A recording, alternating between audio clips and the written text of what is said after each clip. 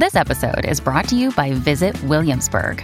In Williamsburg, Virginia, there's never too much of a good thing. Whether you're a foodie, a golfer, a history buff, a shopaholic, an outdoor enthusiast, or a thrill seeker, you'll find what you came for here and more. So ask yourself, what is it you want? Discover Williamsburg and plan your trip at visitwilliamsburg.com. Another day is here, and you're ready for it. What to wear? Check. Breakfast, lunch, and dinner? Check. Planning for what's next and how to save for it? That's where Bank of America can help. For your financial to-dos, Bank of America has experts ready to help get you closer to your goals. Get started at one of our local financial centers or 24/7 in our mobile banking app. Find a location near you at bankofamerica.com/talktous. What would you like the power to do?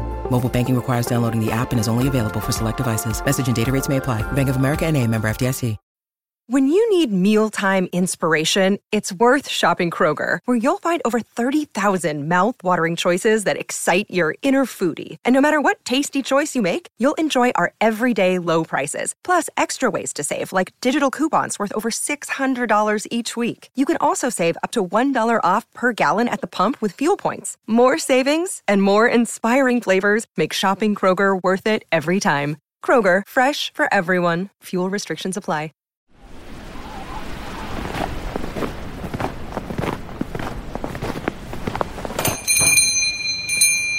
My, oh my, aren't you a brave one to be out in this weather? It hasn't stopped snowing in weeks, and the forecast says even more on the way, if you can believe it. I almost didn't open the store this morning.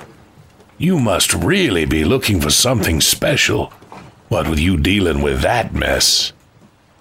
I think I might have just the thing. I was gonna keep this for myself, as it would definitely come in handy with regards to our current ever-so-turbulent quarrel with Mother Nature. But alas, no matter how much I bundled up, it still made my blood run cold.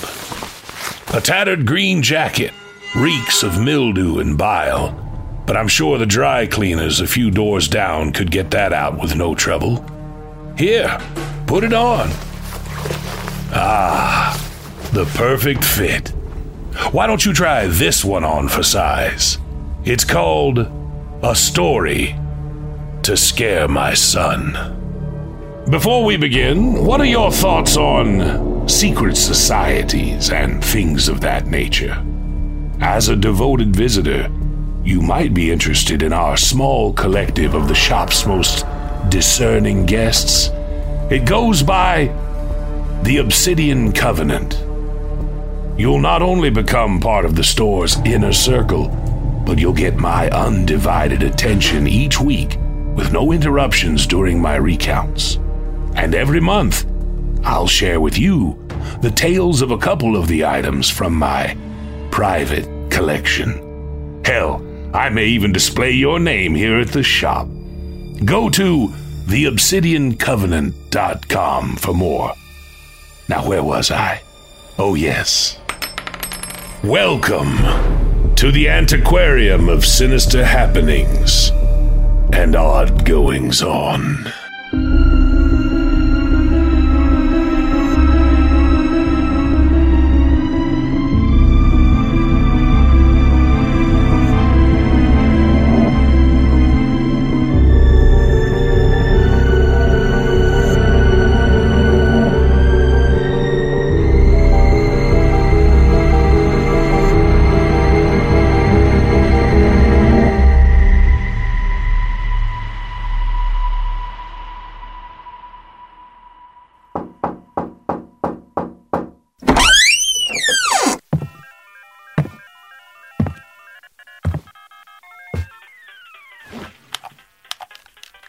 Son, we need to have a chat about internet safety.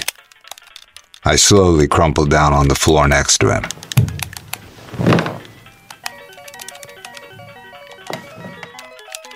His laptop was open and he was playing Minecraft on a public server. His eyes were locked into the action. Comments scrolled down the side of the screen in a chat box. Son, can you stop your game for a minute? He exited the world, closed the laptop, and looked up at me. Dad, is this going to be another cheesy, scary story? What? I faked hurt feelings for a second, and then grinned at him. I thought you liked my cautionary tales. He grew up listening to my stories about children who encountered witches, ghosts, werewolves, and trolls. Like many generations of parents, I use scary stories to reinforce morals and teach lessons about safety. Single dads like me should use all the parenting tools at their disposal. He scrunched his face a little. They were fine when I was 6, but now that I'm getting older, they don't scare me anymore. They seem kind of silly. If you're going to tell a story about the internet, can you make it really, really scary? I squinted at him incredulously. He folded his arms. Dad, I'm 10. I can handle it. Oh, okay. I'll try. I began. Once upon a time, there was a boy named Colby. His expression indicated he wasn't impressed with the terror of the introduction. He sighed deeply and settled in for one of Dad's cheesy stories. I continued. Colby went online and joined several children's websites. After a while, he started talking to other kids in the game and on message boards. He made friends with another 10-year-old boy named Helper23. They liked the same video games and shows. They laughed at each other's jokes. They explored new games together. After several months of friendship, Colby gave Helper23 6 diamonds in a game they were playing. This was a very generous gift. Colby's birthday was coming up, and Helper23 wanted to send him a cool present in real life. Colby figured it wouldn't hurt to give Helper23 his home address, as long as he promised not to tell it to any strangers or grown-ups. Helper23 swore he wouldn't tell anyone else, not even his own parents, and set about mailing the package. I paused the story and asked my son, "Do you think that was a good idea?" No way! He said, shaking his head vigorously. In spite of himself, he was getting into the story. Well, neither did Colby. Colby felt guilty about giving away his home address, and his guilt began to grow and grow. By the time he put on his pajamas the next night, his guilt and fear were larger than anything else in his life. He resolved to admit the truth to his parents. The punishment would be steep, but it was worth it to have a clear conscience. He squirmed in his bed as he waited for his parents to tuck him in. My son knew the scary part was coming up. In spite of his tough talk, he leaned forward wide-eyed. I spoke quietly and deliberately. He heard all the noises of the house. The washing machine bounced around in the laundry room. Branches scraped against the brick outside his room. His baby brother cooed in the nursery. And there were some other noises he couldn't quite pinpoint. Finally, his dad's footsteps echoed down the hall.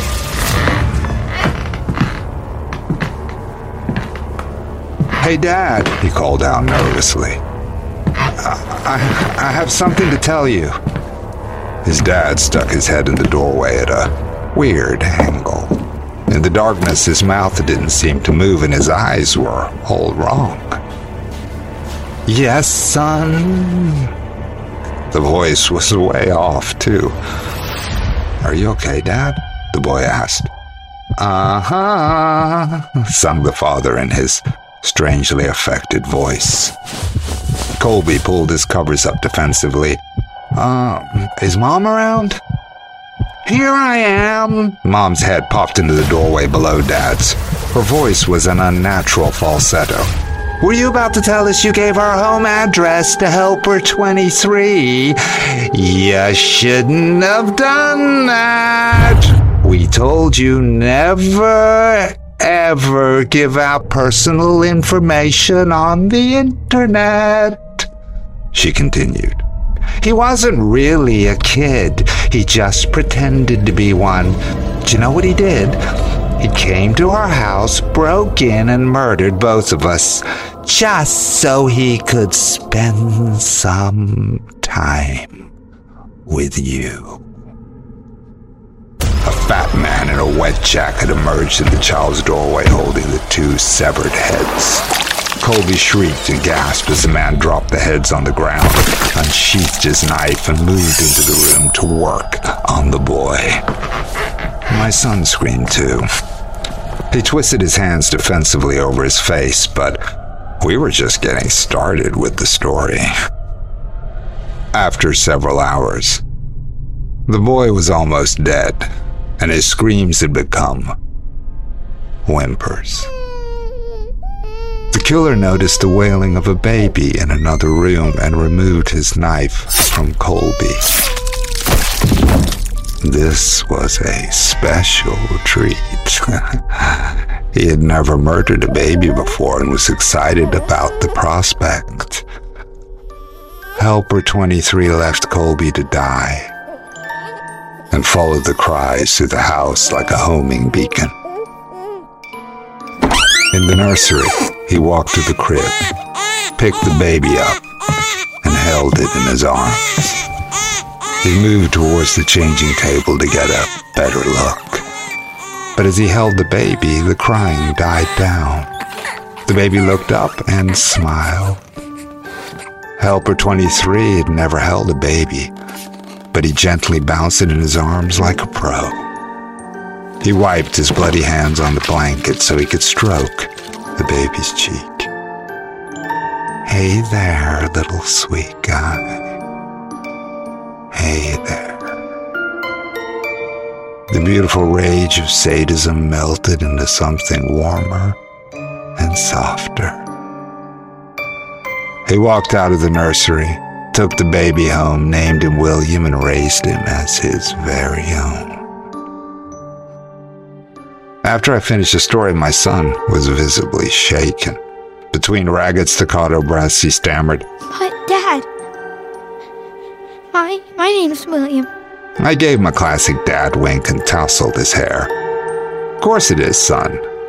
William ran up the stairs to his bedroom in a fury of sobs. But deep down, I think he liked the story.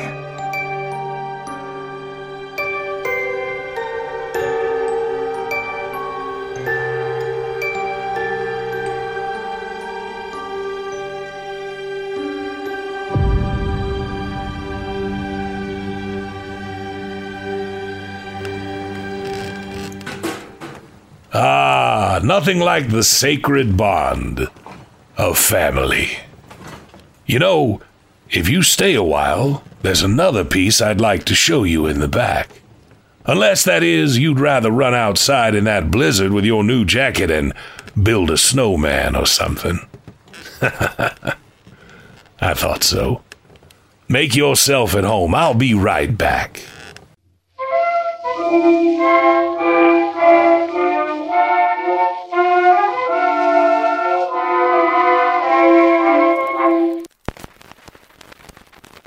Thank you so much for your patience. I do think it will pay off. All right. Did you ever have one of these? It's a child's sticker book. Gosh, this brings me back to a certain time and place that had a lot more light in it, I'll say that much. It was way before I made that commitment. Well, that's a story for a different time and place. For now, let me quench your appetite with the tale of a young family who got themselves in a bit of a sticky situation. I Let Something into my house. In this house, something beyond comprehension. Save her. Save her. Save her. Dinanzi non fiuro coscreate, se non eterne, io eterna tu. Lasciate ogni speranza, voi generate. I let something into my house.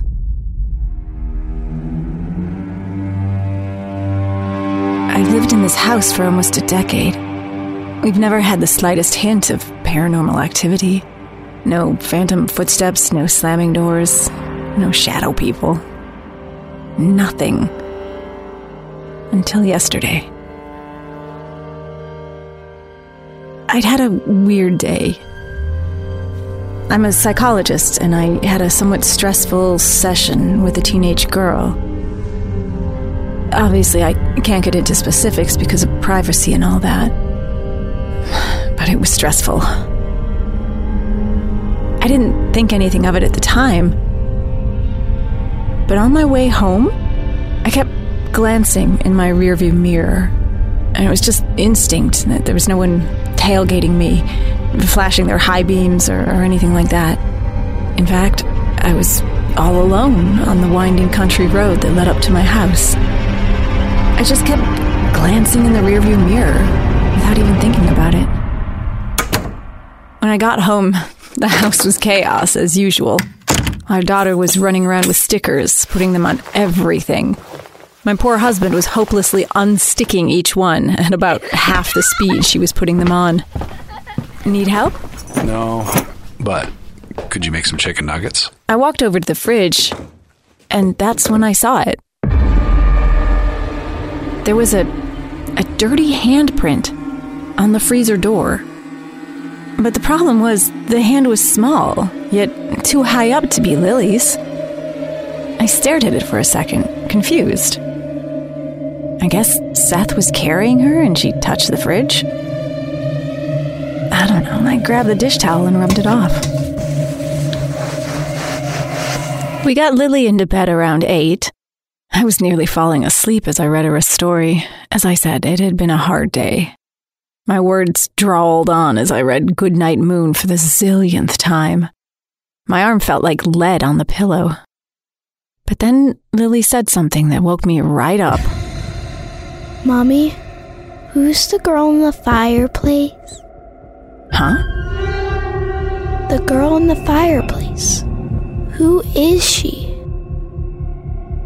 My throat went dry. There's no girl in the fireplace. There is. The girl with no face. She was sitting in the fireplace. Okay, let's go to bed, I said, though my heart was pounding. Time to sleep. After she fell asleep, I asked Seth about it. Didn't say anything to me about it, but that's creepy as fuck. I know. I wanted to just go to sleep and forget about it. But eventually, my anxiety got the better of me. And sometimes we leave the door unlocked.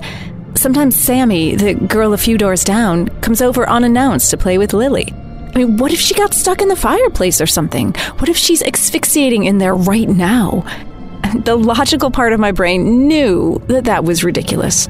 I would have seen police cars outside their house. Tanya would have called me to see if Sammy was over here. There would have been like 5 super unlikely things that would all have to happen for Sammy to be trapped in our fireplace, dying. Still, I had to go check. I'm just going to check the fireplace. She scared you. I'll be right back. I'm sure it's nothing. Lily says weird shit all the time. I walked downstairs and turned left into the darkened family room. I reached for the switch and flicked on the light. Just in time to see thin strands of long, black hair retract into the chimney.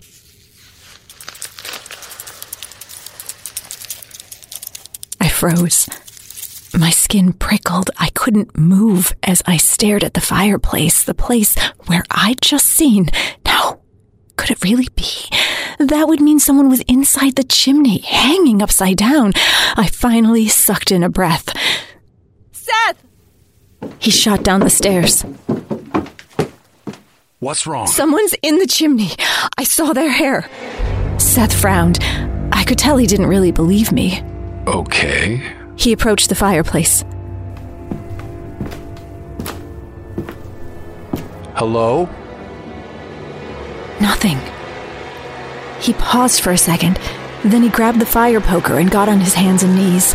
Gripping the poker in one hand and his phone with the flashlight on in the other, he slowly pushed his head into the fireplace and looked up. There's nothing there. The flue's open, though, so good thing we checked. He pulled his head back out and closed the flue. It clanged shut. I didn't open the flue. Neither did I. I guess we left it open after the last time we lit a fire, which was... like 2 weeks ago. Oh, man. That's probably like $50 a heat we've been paying for. He started for the stairs. Are you sure there was nothing there? Absolutely positive. I swallowed. Had I imagined it? As a psychologist, I knew the brain is a funny thing. A bit of hair or dust in our peripheral vision can seem like a face or a shadow person to our brain. Our brains are programmed to recognize faces, humans, danger, like seeing faces in patterns. Pareidolia. I got onto my hands and knees and looked up into the chimney, just to make sure the flue was closed. Then I headed back upstairs.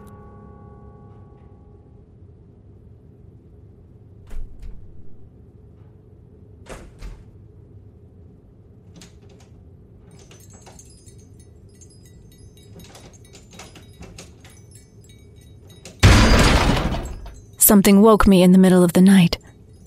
I rolled over and I looked at the clock. 3:07 a.m. I closed my eyes and tried to fall back to sleep.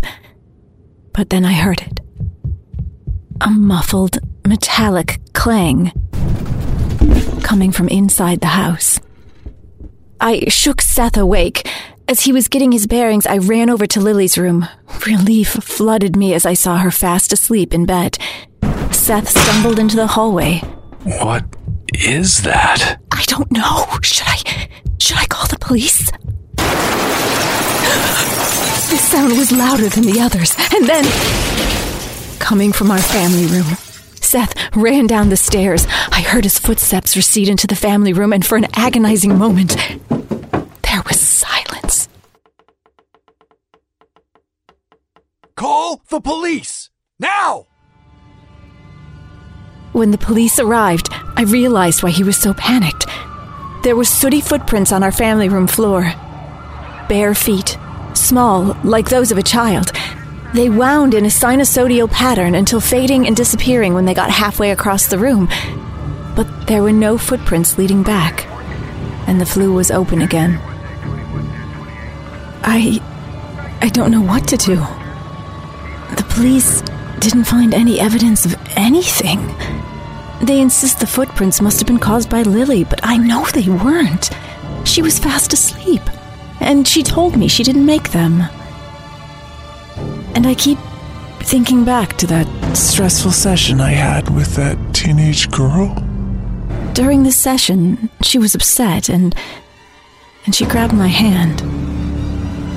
A little weird and boundary crossing, but she was crying and desperate for comfort. When she finally removed her hand, there was this blackish, sooty smudge on my hand. I'd figured it was just some eyeliner or mascara or something, even though she looked like she wasn't wearing any. Now, I'm not so sure. This morning, I dialed her number to schedule her next appointment. We're sorry. You have reached a number that has been disconnected or is no longer in service. If you feel you have reached this recording in error, please check the number and try your call again.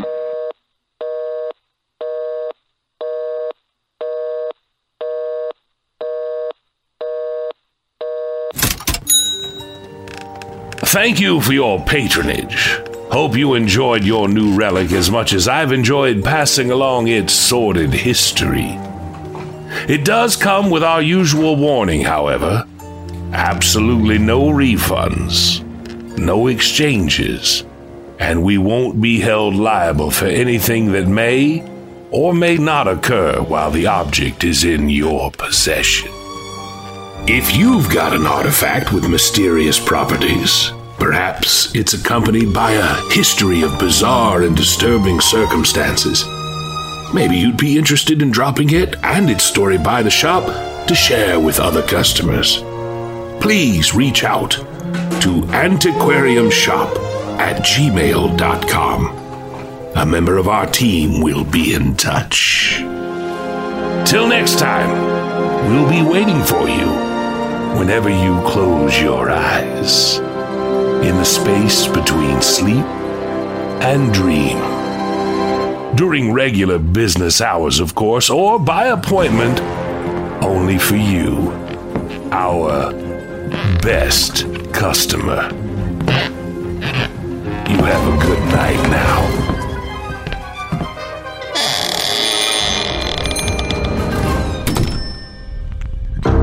The Antiquarium of Sinister Happenings, Lot 028. I Let Something Into My House.